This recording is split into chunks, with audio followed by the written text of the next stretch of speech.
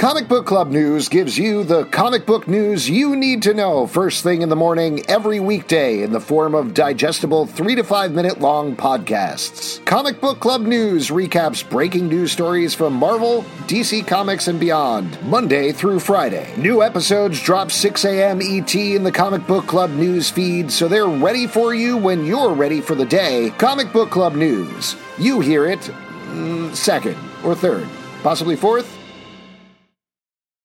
What's so special about Hero Bread's soft, fluffy, and delicious breads, buns, and tortillas?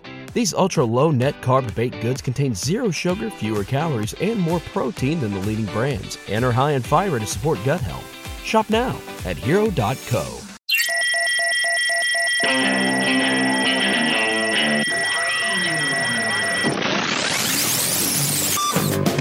What is up, everybody? Welcome to The Stack. I'm Alex. I'm Justin. I'm Pete. And on The Stack, we talk about a bunch of comics that have come out this very week. We do. I know that's a huge surprise. That's exciting. That's great news. Yeah. I mean, you got prepped on all these old comics, Pete, but we're going to talk about new comics. Oh.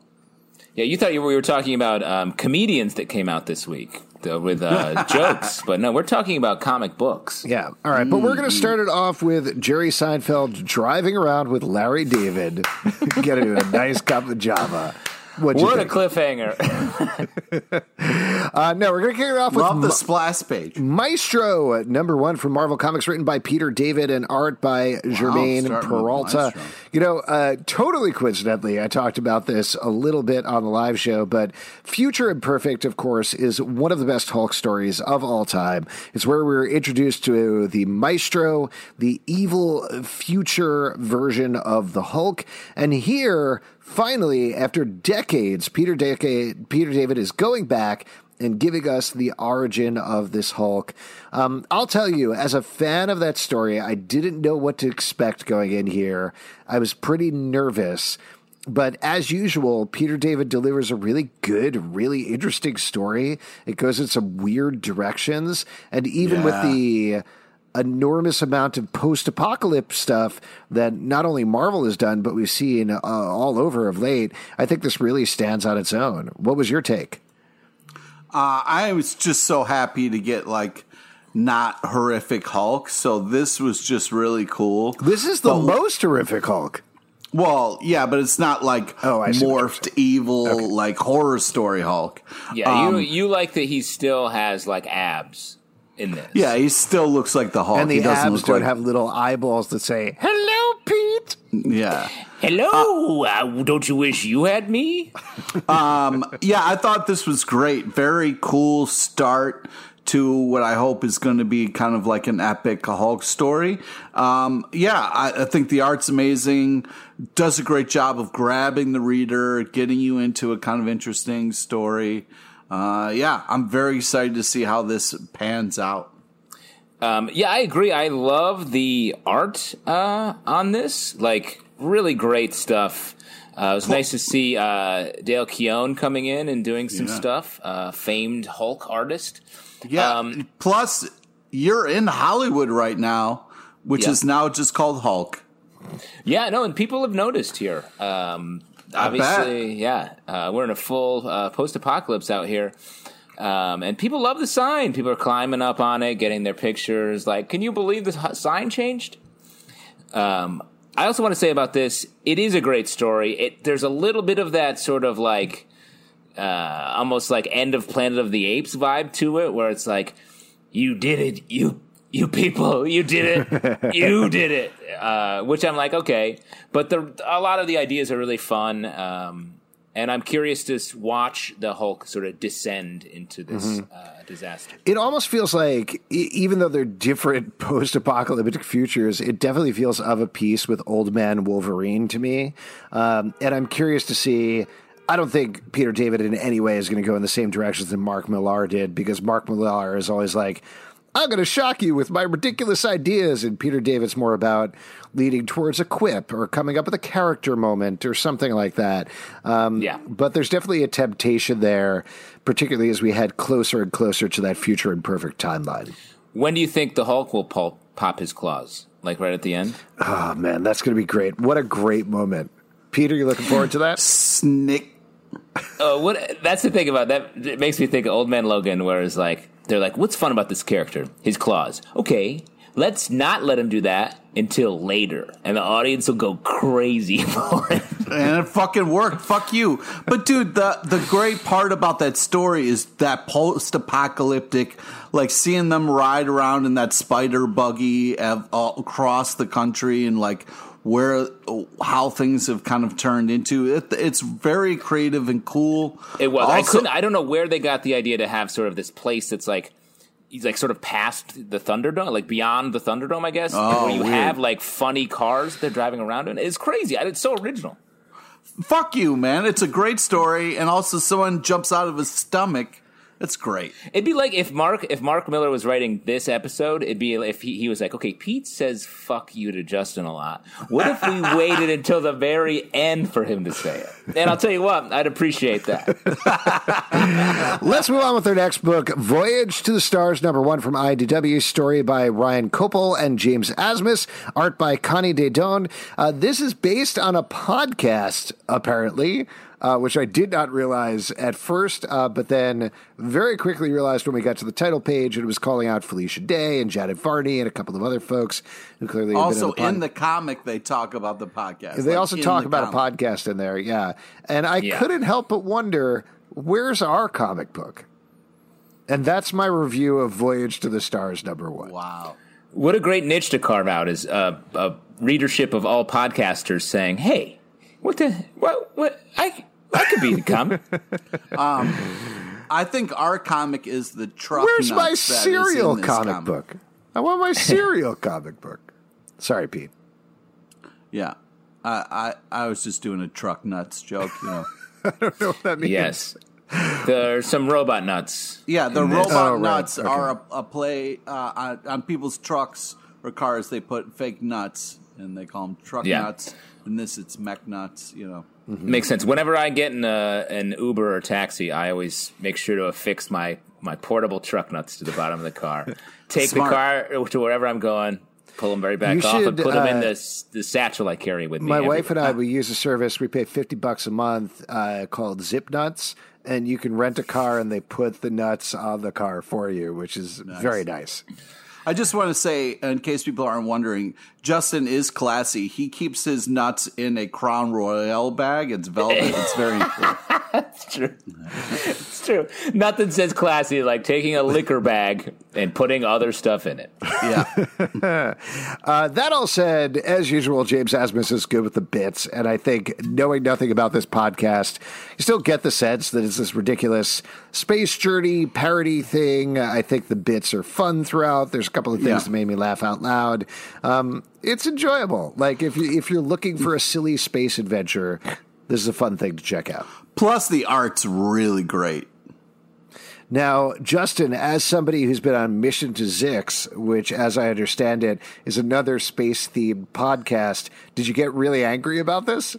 Well, this is a rival podcast to Mission to Zix, and they definitely have some star power.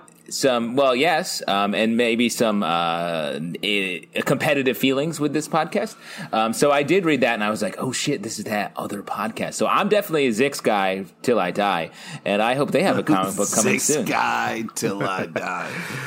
All right, next up, here's what I'm sure you're in favor of, Justin. Low, #24 from Image Comics, written by Rick Remender and art by Greg Tacchini. Man, we are coming very close to the end here. Justin. You've got to check out this Low book because you haven't talked about it at all, and I'm interested to see if you would like something like this because it's a little different. Yeah. When they go high, I go low to read this great book. I love this book, and I'll tell you what, I don't know how it happened, but Rick Remender got me again. The first half of this book is like, oh shit, I think they're going to pull this off. I think it's like coming together, everything, the family's reunited. Let me just back up and describe the story. It takes place in a post-apocalyptic Earth. society has moved deep underwater because the environment went to hell.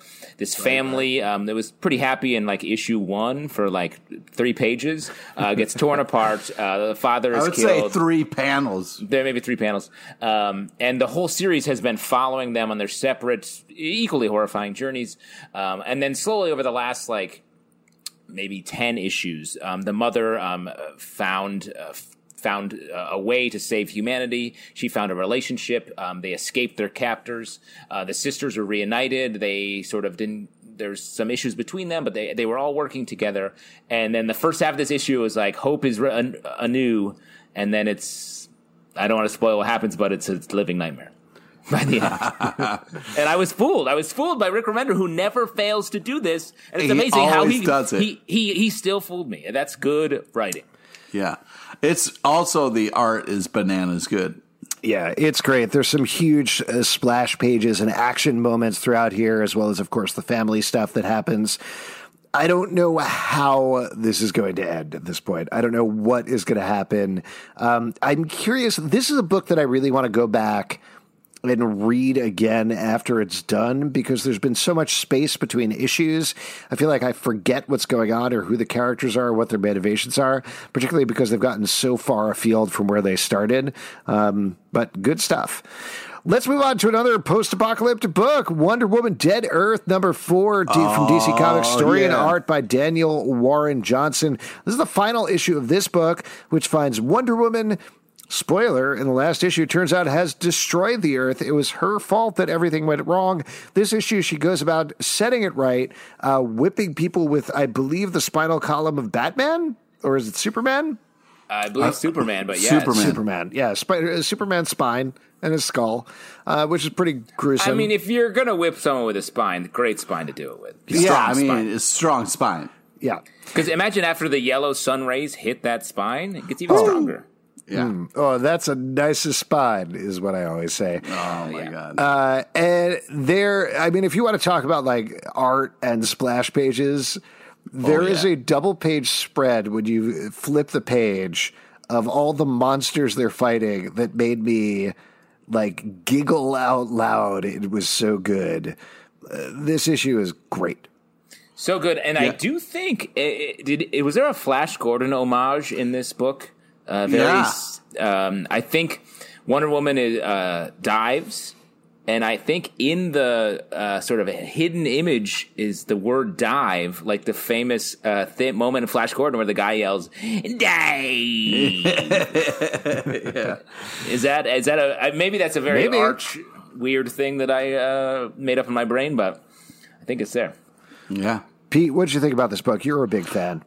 Yeah, I mean, just from the start, it was such a cool idea. It was interesting to see Wonder Woman at such a tough place when this book started to where she ends up, and there's still like not everything's great, but it's a good ending, and it's just cool. It was a great take on Wonder Woman, like the way she was drawn, and it ended so well. It really stuck the landing. I was worried about it, but this was such a great issue. Daniel Warren Johnson, he writes with heart. There's a lot of love behind what he's doing, even though there's a lot of gore and violence. And it's really, really just fantastic, the art and writing, the combination together. The splash pages, the storytelling, it's just phenomenal. This is a great thing to buy as a collection and put on your shelf, because it's an excellent piece. I agree. Yeah. Next up, from one of Pete's favorite books to one of Pete's least favorite books, Faithless, number 2, number 3. Faithless 2, number 3, from Boom Studios, written by Brian Azzarello and art by Maria Lovett. I feel like my Lovett, my autocorrect did something weird there. So this book, our main characters have gone to Italy, I believe, and are hanging out in the art world. When we left in the last issue, our main character was being attacked by a swarm of flies. That kind of plays throughout this issue. This is a mix of sex and blood and magic, and it's disturbing on every page. I know we talk about basically the same thing every issue, but Maria Lovett's art, great. The tone of this issue in particular is so alarming throughout. Like, our main character, Faith, has gotten in way over her head once again, and horrible things are happening to her at every end. There's just dread suffused in every page. Man, I love reading this book. I understand why you don't like it, Pete, but I think it is so good. Pete, I love reading your face as you review it. So give me a quick little hit of what you thought, because the story and art of your face reviewing this book is excellent. It's worth it for the art alone. Oh, thanks, man. Yeah, I mean, the art is fantastic. It's almost like a kind of a watercolor kind of feel to it, which I'm always a sucker for. But yeah, it's just catty people doing catty things and bunch of catty daddies walking around. By catty things, you mean fucking, right? Yeah. Well, they're just whatever, playing with people's emotions and, whatever, high society bullshit. And, and then there's this girl who we hope ends up being a good person, but who the fuck knows? Art's great. Brian Azzarello is an amazing writer. I love his work, but this is just kind of some pervy fun. So if you're into that kind of stuff, go at it. Wow. Great. Your review didn't disappoint. I like this book. I will say it feels like this second arc. I'm ready for it to kick into gear a little bit. It feels like it's been a little bit of like, oh, shit's really weird. And then there's sex and some like intimidating presence that turns out to be a dream. So I'm ready to get to that next sort of flashpoint where the story can really move from there. But it just, as a mood, as a vibe, this book is really interesting. It feels like a late 80s, early 90s movie that's sort of feeling almost like The Fisher King or something like that. Oh, wow. Really like There wasn't this much sex in The Fisher King. What was the one with Robert De Niro, like Devil's something? Not Devil's Advocate? Not Devil's Advocate. I was in that movie, by the way, but that's unimportant. Wait, I'm sorry, what? Wait, hold up. Wow. Yeah. Who'd you play? I almost was reporter chasing after Keanu Reeves until they found out I wasn't union. Specifically, an actor turned to me and was like, "Are you union?" And I was like, "No, I'm not union." And they were like, "Well, get out of here." And I was like, "All right, I'm sorry." But you can see my blurry forehead in one of the courtroom scenes. What? Yo, you should have lied. I should have lied, but... Too bad. No, it's not Devil's Advocate. I don't remember the name of the movie. Anyway, it reminds me of that. But let's move on. Talk about one of my favorite books of the week, and I am so surprised. It is G.I. Joe #7 from IDW, written by Paul Allor and art by Chris Evenhuis. So we talked about the last issue of this book. This is the G.I. Joe book that feels very modern, both in the coloring and the art and the tone of it. It's taking a more realistic version of war versus some of the other G.I. Joe books we've talked about. And this issue is so good. Pete, you're going to have to help me on the character names. I think it's Scarlet and Duke are the ones that focus on, right? Yeah. Okay. That is correct. So in this continuity, G.I. Joe has Cobra has basically taken over America, and we follow Scarlet as she is recovering from PTSD from the first front of the war. And as Cobra slowly takes over America and she's recovering in the background, as Duke checks in with her every now and again, being like, "We really need your help. We need your help from G.I. Joe. Please, we need your help." And it is an amazingly structured view of PTSD through these G.I. Joe characters with some incredible art and pacing. This is like... And I say this complimentarily, not to, just throw in another writer here, but it feels like if Tom King was writing G.I. Joe to me, Like, I was so impressed. Yeah, I agree, man. What a great story, great book, dealing with, like, really, really strong, like, intense themes, but in a way that it still feels like they're leading up to some G.I. Joe action. The art reminds me of Morning Glories, if you remember that series from back in the day. Yeah, it's really, I agree with everything you're saying, Alex. And Pete, as the G.I. Joe head here, what did you think? Well, I'm trying to look up this fucking Robert De Niro. Are you talking about Angel Heart? Angel Heart, yes. Jesus Christ, man. I said devil. It's close. That's not close. I've never heard of that movie. Oh, it's like a sexy fuck movie with some magic and some blood and some sex. It's exactly right. That's a perfect movie for you, sir. I've never all right, seen yeah, this I saw it in video stores a lot, and I was like, wow, Robert De Niro is very large on that cover. But I never saw it. Yeah, this is a very, very interesting book. It's crazy because you don't really have a lot of the G.I. Joe action that G.I. Joe is known for. But I really appreciate what they're doing in this book. And I didn't think I would like it as much as I did, and I was really moved by it. And it's really cool. Yeah, great book. Definitely pick it up. Next one. The art is awesome as well. The art's great. It's worth it for the art alone, I would say. Oh, weird. Avengers number 35 from Marvel Comics by Jason Aaron and Javier Garrón. This is continuing the Fist of Khonshu storyline where Moon Knight has stolen everybody's powers, ostensibly to stop Mephisto. And this issue is going after the Star Brand, among other things.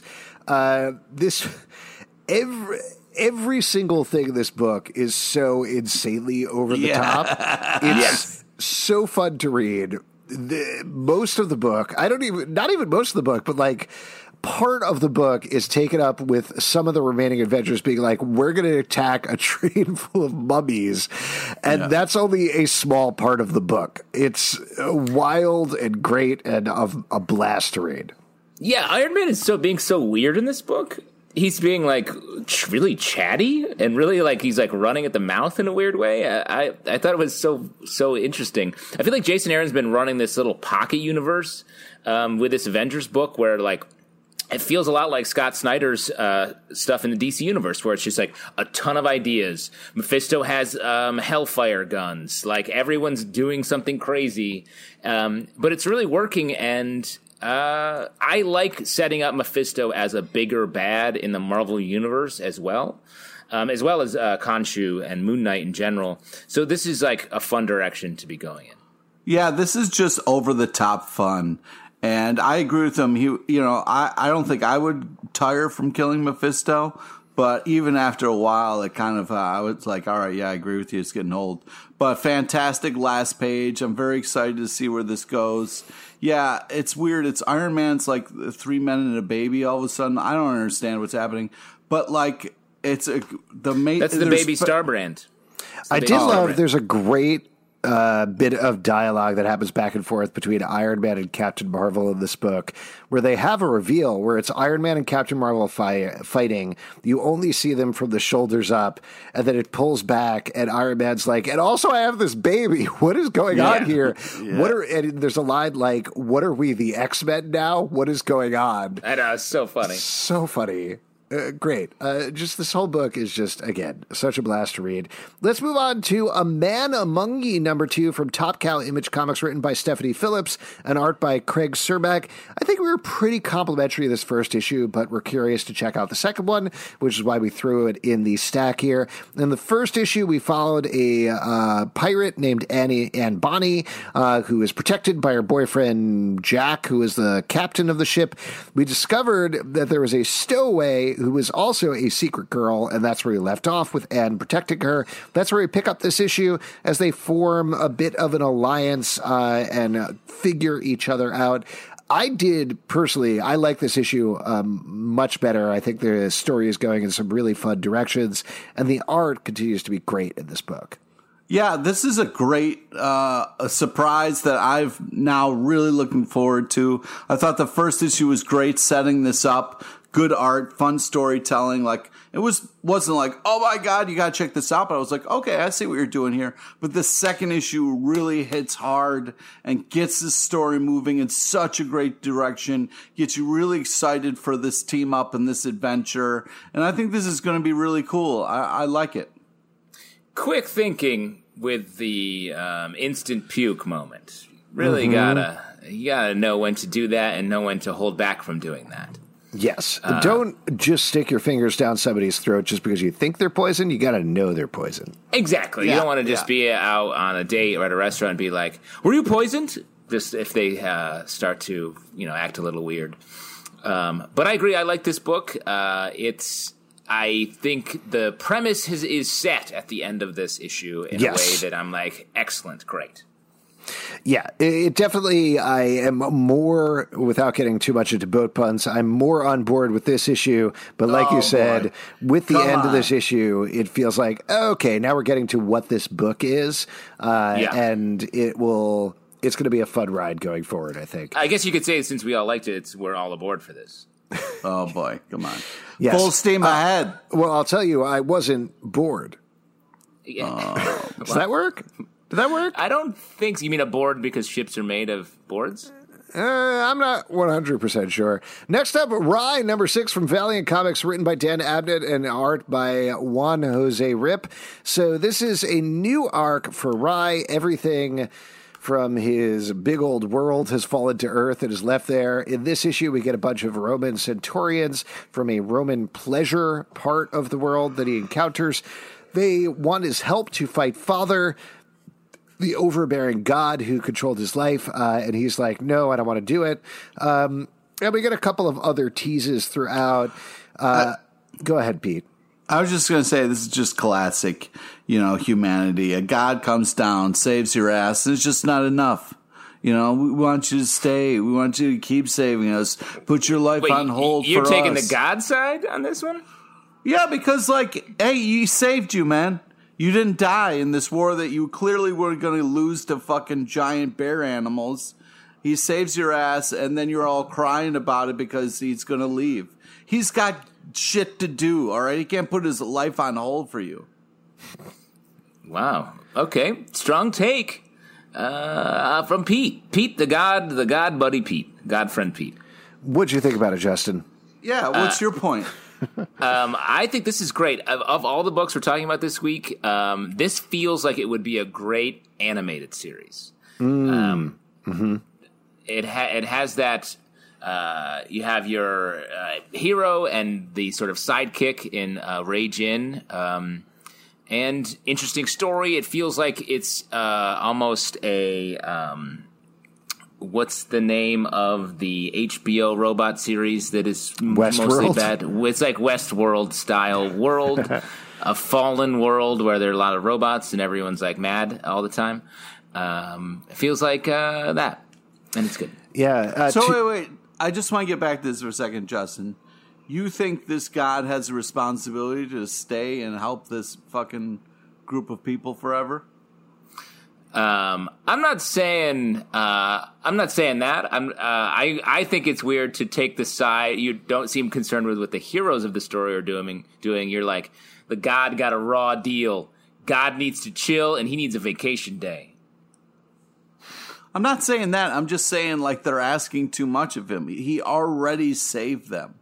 You know what I mean? How many times has he got to keep doing that?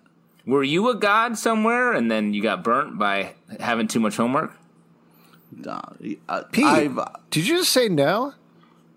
If somebody asks you if you're a god, what do you say? You say yes. There you go. Wow. 2 things I wanted to call about this issue in particular. I love Ghostbusters trap. Bustin' makes me feel good. Bustin' makes me feel good. Not good. Tell him about the Twinkie. Juan Jose Rip is one of my favorite artists. I love his work. And in particular, this is very reminiscent of Britannia, which was an awesome series that came out from Valiant, that he was the artist on, and that was all about Roman centurions set in the Valiant universe. So for a brief time, I was like, am I reading the wrong book? What is happening here? Wow. So that was great. That was a fun surprise. And then there's a moment later on where somebody, and I'm not 100% sure which character this is looking at computer screen and sees Rye come up, and it goes Rye, and it changes into Ray, and she's like, wait, who's Ray? And then Bloodshot's face come up, and he's like, help Ray. And I was like, Jesus Christ, finally they are getting to these 2 weird pale dudes that look exactly the same but are 3,000 years apart, that have very similar names, and hopefully going to explain what's going on there, which I was very happy to see we were getting towards. So that was a nice moment as well. Yeah. But good book. Next up, Batman number 97 from DC Comics, written by James Tynion IV, art by Jorge Jimenez. Pete, you want to talk about this one? You seem pretty psyched. This is just insane. This is just a crazy book. I'm really impressed with what they're doing with this whole Joker war and how this is all going down. And I'm also very excited for like the fights that are gearing up, like the Harley Quinn Punchline showdown that's coming. It's basically Batman kind of is struggling to kind of catch up to what's going on, and then Harley Quinn doses him and gets him all drugged up and leaves him. So this is very interesting, cool book. The art's phenomenal, and it's just action-packed. What did you think about this one, Justin? I liked it as well. I mean, James Tynion's doing such a good job of making Batman feel like he really doesn't have a great plan and has no idea what's happening. Something that is hard to do because so often it's about Batman feigning ignorance and then revealing a plan.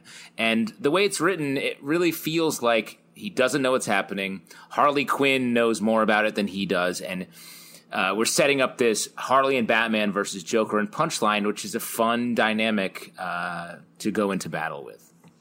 Yeah. A couple of things that I thought were kind of interesting about this. First of all, this is the first time they were explicit about the fact that Joker knows exactly who Batman is and that he's Bruce Wayne, which I was surprised about, but appreciated the fact that it was a relatively underplayed moment, that it was just something that was part and parcel with it, which is interesting. It definitely throws me because I don't love the idea of Joker knowing who he is, but that's already been established, so moving forward from there is fine. The other thing that I really liked was Joker talking about their back and forth and saying, this is just part of explaining to Punchline, this is part of the game, is I made my move, he makes his move, then I make my move, but we go one at a time. We go back and forth. That's how it works. Yeah. That all said, there's something that I believe Harley says where she's like, this is not his MO at all. Something is weird here. So do you feel like, is there a twist coming? Is there something happening with Joker that we don't know about? Well, if things continue as they have started as, yes, because like as this book has kind of been unfolding, it has been this thing of like, oh, you think this is what's happening, but Joker's had this secret plan this whole time. Oh, you think this is where it is, but so I wouldn't be surprised, and it would be cool if it kind of kept going that way. I do think there's a twist coming, but I think it's crazy. It's a crazy statement for Harley Quinn to make because Joker is simultaneously a random street tough that's got dipped in a chemical vat, is an ancient evil that takes the form of Joker and emerged from underneath Gotham City. It's just a million things. So to be like, this seems weird for this figure that no one understands, is a little much. But the way she would know. She would know. She dated him briefly. Yeah, I would say it was more than brief. Well, she's no Punchline. I feel like that's a thing, though. Like when you find out that your ex is dating someone new, and you're like, this is out of character for that. Oh, okay. You know how they're dating not me? That seems they're off. I also like the Clown Hunter story. That's sort of I'm excited for this. Who's Clown Hunter? Just some guy. Yeah, random. Unknown. Young Alfred. It's Alfred's son. What'd you think about the last page, Pete? I'm hoping it. I don't know. I don't know what's going to happen. Alfred's dead, though. Alfred's dead. Yeah, they snapped his neck and he's dead. He's super dead. Yeah. The buttling is over. Yeah. Stop. There's going to be a line next issue where Batman's like, well, at least the Baggots are eating his eyes. Oh, come on, man. Speaking of maggots eating people's eyes, Once and Future number 10 from Boom Studios, written by Kieran Gillen and illustrated by Dan Mora. This is continuing the arc where Beowulf is dead and Grendel has come to take his place. He is attacking our main characters. He he, I guess. Grendel's mother is the she in that story. And things go wild and crazy and horrible and bloody as Grendel attacks a nursing home. Pete, you love this book as well. Were you happy with this issue? Yes, and also strange twist, but Hot Fuzz reference in the middle of this book. Could not believe it. They get lit up pretty hard. Dude, like Simon Pegg, straight up right out of the Hot Fuzz movie. Could not believe that reference. But yeah, this continues to be an unbelievable book. And I just also love the whole thing about like grandmother not answering her cell phone when you want her to. There's nothing more frustrating when you're trying to get an older person who doesn't look at their goddamn phone. But yeah, that's what I feel like when I'm trying to get a hold of you, Pete. Oh, thanks, man. Fuck you. I'm not your grandma. Wait till the end to say fuck you to me, like Wolverine's claws. I will never wait to say fuck you. It's one of my favorite things to do. But the art is worth it alone. This is just unbelievable storytelling, art and writing working as one. It's just, I want this to live on forever. I like this book too. It's great. I know everything everyone's saying, but the amount of story you get each issue is just really well done. It feels like an episode of TV, each book, in a smart way, where there's an arc, there's some action, there's a great cliffhanger. It's all about satisfying the end of these stories, these canonical stories, which I think is a fun thing to follow, very Sandman-esque. It's good. Good stuff. Next up, Lords of Empire. But you guys knew it was Hot Fuzz and Simon Pegg, right? Like, you guys got that, right? No, I totally missed it, actually. Oh, for real? Sorry, I read it pretty quickly, but I like the book. Okay. All right.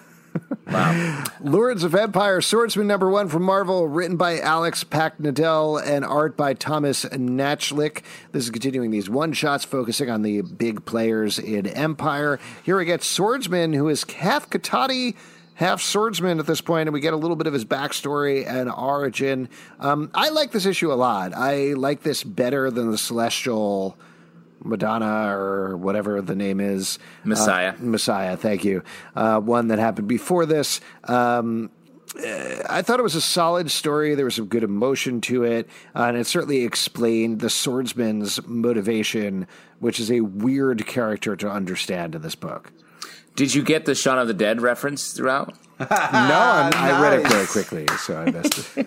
That was hilarious. Yeah, I agree with you. I think this was a fun book. This Empire event and these standalone issues are super weird. They're super interesting. The pieces of the story they're telling and giving you a backstory on swordsman, and it's not even the actual swordsman. It's like the ghost of swordsman living in this tree man.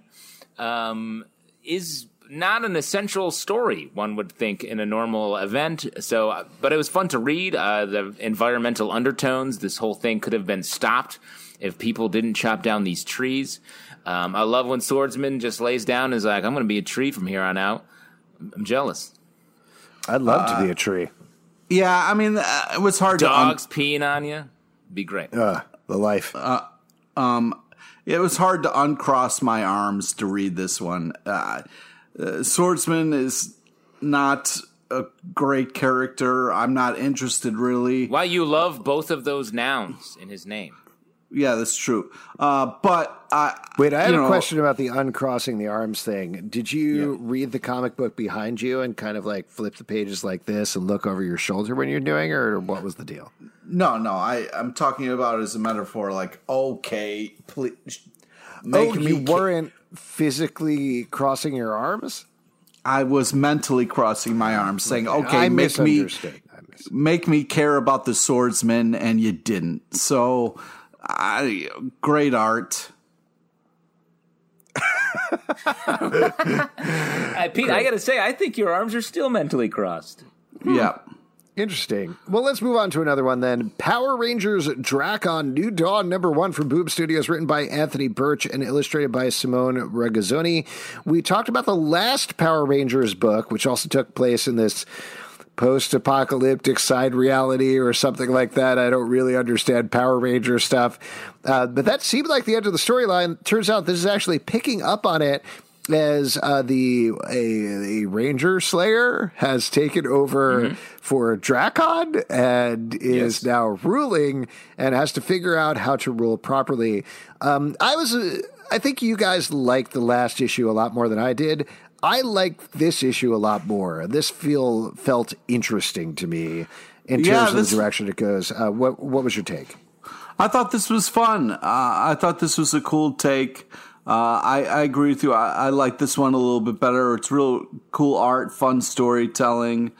Go Power Rangers, man. This is interesting stuff. Yeah, go Power Rangers. Yeah, that's the ticket. I feel like they do a good job in the last issue and in this one of creating this sort of mythology around a live action show for kids that didn't put a lot of time in creating a mythology. I like that aspect of it. I like the mystery here of who this additional character is, probably a Power Ranger. It does make me wonder, do you feel like it's such a trend now to take these sort of old properties and develop a big world around them? What's a show or something we watched when we were young that you don't think could have that done to it? That we don't think could be developed into a like deeper, doesn't larger have the depth there? Yeah, because like Power Rangers, sort of a stretch. I feel like there was something happening there, but the show never was like, well, here's why there are Power Rangers, and here's the deal with Rita Repulsa. Good question. Saved by the Bell. Interesting. Well, except they're doing that. They're doing it's coming. They just released a trailer. It's coming out soon. Yeah, Peacock. Yeah. I don't know. I mean, the first thing I thought of was like Mask, but I would love to see that. Oh, Mask would be great. Yeah. I mean, not to also. Oh, go ahead. Oh, I was going to say is not to avoid your question. Like, it is a good question, and I'm sure we could come up with some very funny answers. But like the fact of the matter is, you're giving away the game, Alex. You can take anything and spin a good story about it with the right idea. Like you just have to look at the bare bones. Like, well, here's my answer. I used to watch, I think my sophomore year of college, there was a block in the afternoon when I'd come home from class, and we would watch The Mystic Knights of Tir na Nog, which was a Power Rangers ripoff. Sure. And then right after that was The Nanny. And I don't think they could do The Nanny and develop a deeper mythology around it. I mean, I think they could. You just got to get the right writer on it. Interesting. What do you think that world would be? That larger mythological Where world? does she get her nanny powers from? That's what I want to know. I believe Flushing, if I remember the theme song correctly. Oh, my God. Okay. Well, where is that? What is that world like? Oh, interesting. Flushing, toilets, a toilet world. There's a whole world in your toilet. Yeah, like it's a piece of shit. Like it's a shitty idea. Well, anyway, this comic is good. Moving on to another adapted property, Star Trek Deep Space Nine, Too Long a Sacrifice #2 from IDW, written by Scott Tipton and David Tipton, art by Greg Scott. We talked about the last issue of this one as well. This is a mystery set on Deep Space Nine. You guys liked it quite a bit. How'd you feel about this issue? I mean, this series does a great job of really bringing the voices from the show to life in the comic. Like, just everything about it feels like a true episode of Deep Space Nine, and that's good. Down to the point where there's a scene where they're like, hey, let's go fuck around and really threaten these guys. And then they do almost nothing, just like they would on any Star Trek show, because there's never violence in Star Trek world. So kudos to that. And it's a fun mystery. It feels like it's really living up to the title. If you don't watch Deep Space Nine, I feel like you'd be like, what is this? But other than that, good. Yeah, I wasn't a big watcher, so I'm kind of coming from that perspective, but I know the characters well enough. I think it's a fun kind of like whodunit kind of Star Trek type thing. And it's interesting because it's like in this issue we get something solved and then kind of like a new problem brought back around. It's it's cool. I think it's well written and really feels like it's pulled right from the show. There's a very funny last panel, which I think is unintentionally funny, where there's an investigator comes in and it's a Betazoid and is like, I'm going to read you guys. You're this. Worf, you're this. You're this. Yeah. Odo, I can't read you at all. The last panel is Odo being like, huh? Yeah. Say what? What? But made me laugh out loud. I don't think it was supposed to, though. Wolverine number 4 from Marvel Comics, written by Benjamin Percy and art by Victor Bogdanovich. This finds Wolverine going to a bar. He's just trying to chill out, get away from Krakoa for a little bit. Guess what? A bunch of people who he destroyed the lives of are actually at that bar and try to destroy him, and then everything goes wrong from there, leading to one of my favorite last panels of the week. What did you guys think about this issue? We'll start with Pete, Wolverine's number 1 fan. Oh, this is just great. Suck it, Magneto. You're wearing a piss helmet, you fucking dick. This is just sorry, can I explain that really quickly? So, Wolverine. That's just Pete's catchphrase, if I remember correctly. Wolverine borrowed Magneto's helmet and pissed in it, and that's established in the book. So there you go. Woo, that's canon. He's the best he is at what he does. Yeah. And what he does is piss in other people's hats. Guess what, Lollipop Man? Your helmet's next. Oof, that would wreck some electronics there. Yeah, I bet. He'd be putting his lollipop helmet in a big bag of rice after Wolverine pees on him. Get that pee right out of there. Oh, boy. This is amazing art, some interesting storytelling.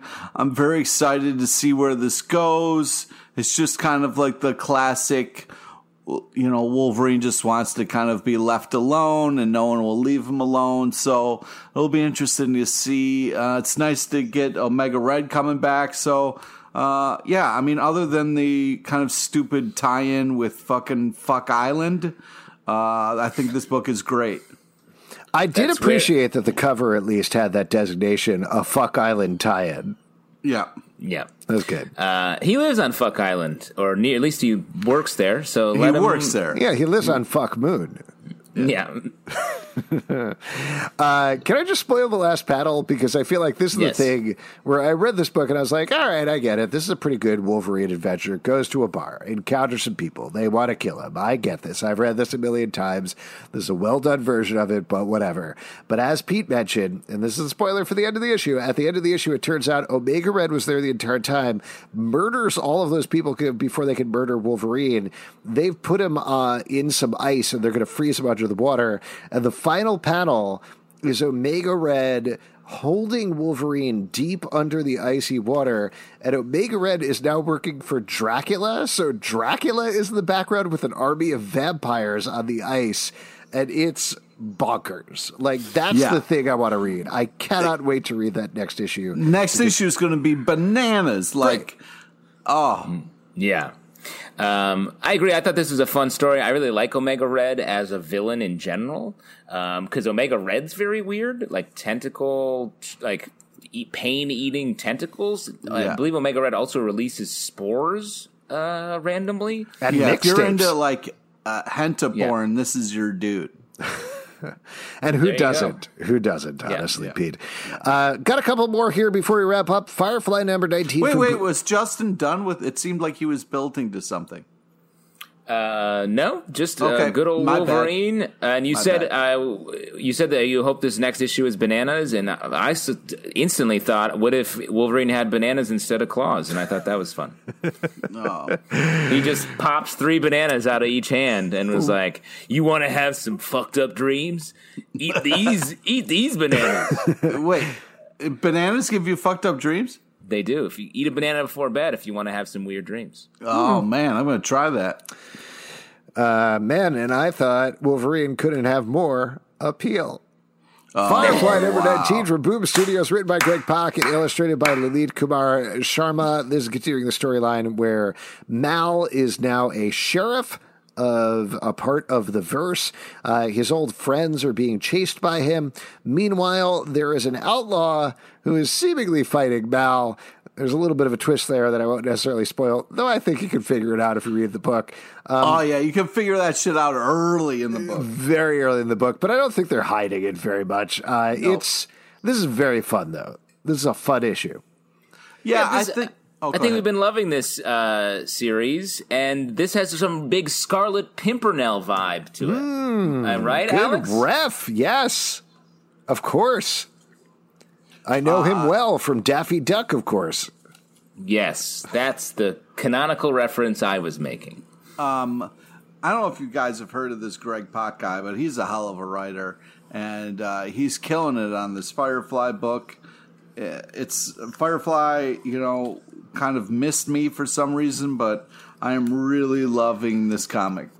I also like the artistic takes on the characters. They're a little cartoony in this issue in particular, but they're super fun, and they capture the vibe of the characters. It makes the book feel very light and fun, which Firefly was sort of supposed to be the grittier alternative to Star Trek, at least at first. So it's nice to see them pull that out artistically as well as in the writing. Last but not least, let's talk about Decorum number 4 from Image Comics, words by Jonathan Hickman and art by Mike Huddleston. So we talked about with last issue. Wow, wasn't that a straightforward issue of Decorum? We got our courier is being trained as an assassin. Very straightforward issue. Got away from the weirdness that's been peppered through the previous issues. Great news. This was a bonkers Jonathan Hickman episode with crystal people and eggs breaking open and things just happening all over the place in the universe that are very hard to hold on to. What did you guys think about this book? I love how you saved this book for the end, mostly for us to review. It's like eating a full meal, including dessert, and being like, oh, hey, you want to try this fucked up vegetable I found? And that's what this is. This is a weird vegetable that looks like broccoli, but it's like a fucking rainbow or something. And it's cooked with a sauce that's like, that's not a sauce. That's just what the vegetable looks like. I don't know. You had got to love this, right?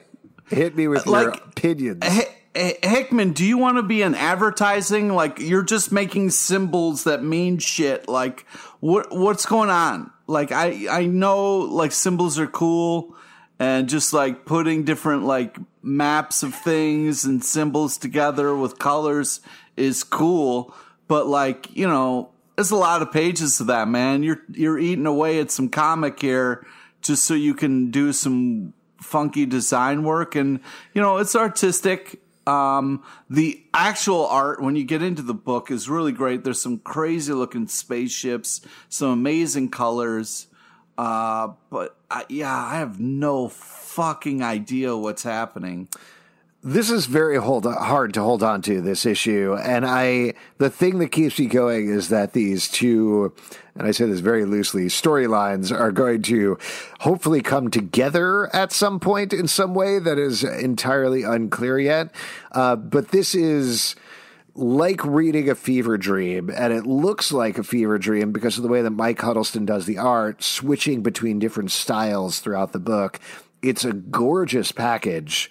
It really is. But gorgeous package. Gorgeous package. But this is one that I feel like I do wonder if it's going to read better in the trade when you could have a sense of, oh, okay, here's where the story went at the end of the day. Because right now, very lost, but very good book anyway.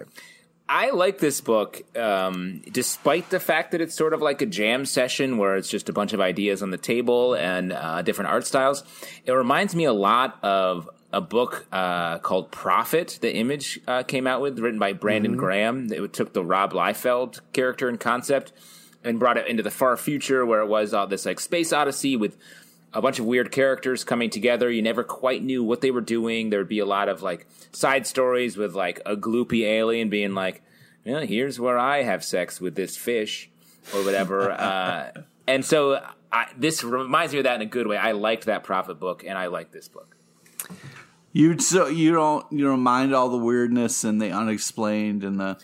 I welcome the weirdness because aren't our regular lives just boring? Wow. Not right now, buddy. Don't we want to chase a little weirdness in the world? No. I mean, despite the fact that everything is like stressful, our lives are still oddly boring. Am I right? No, it's like we're locked. I feel crazy all the time. But to me, it's like it's like a hitting your hand on something metal on a cold day, where it's like, oh, stuff's happening, but it sort of has that like cold pain to it.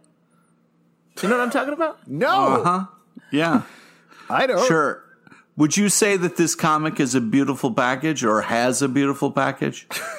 Whoa, Pete. Well, I'm just trying to echo what Zelb said here. Oh, are you? It's a beautiful package. Yeah. You saying like it has a big dick, Pete? Is that?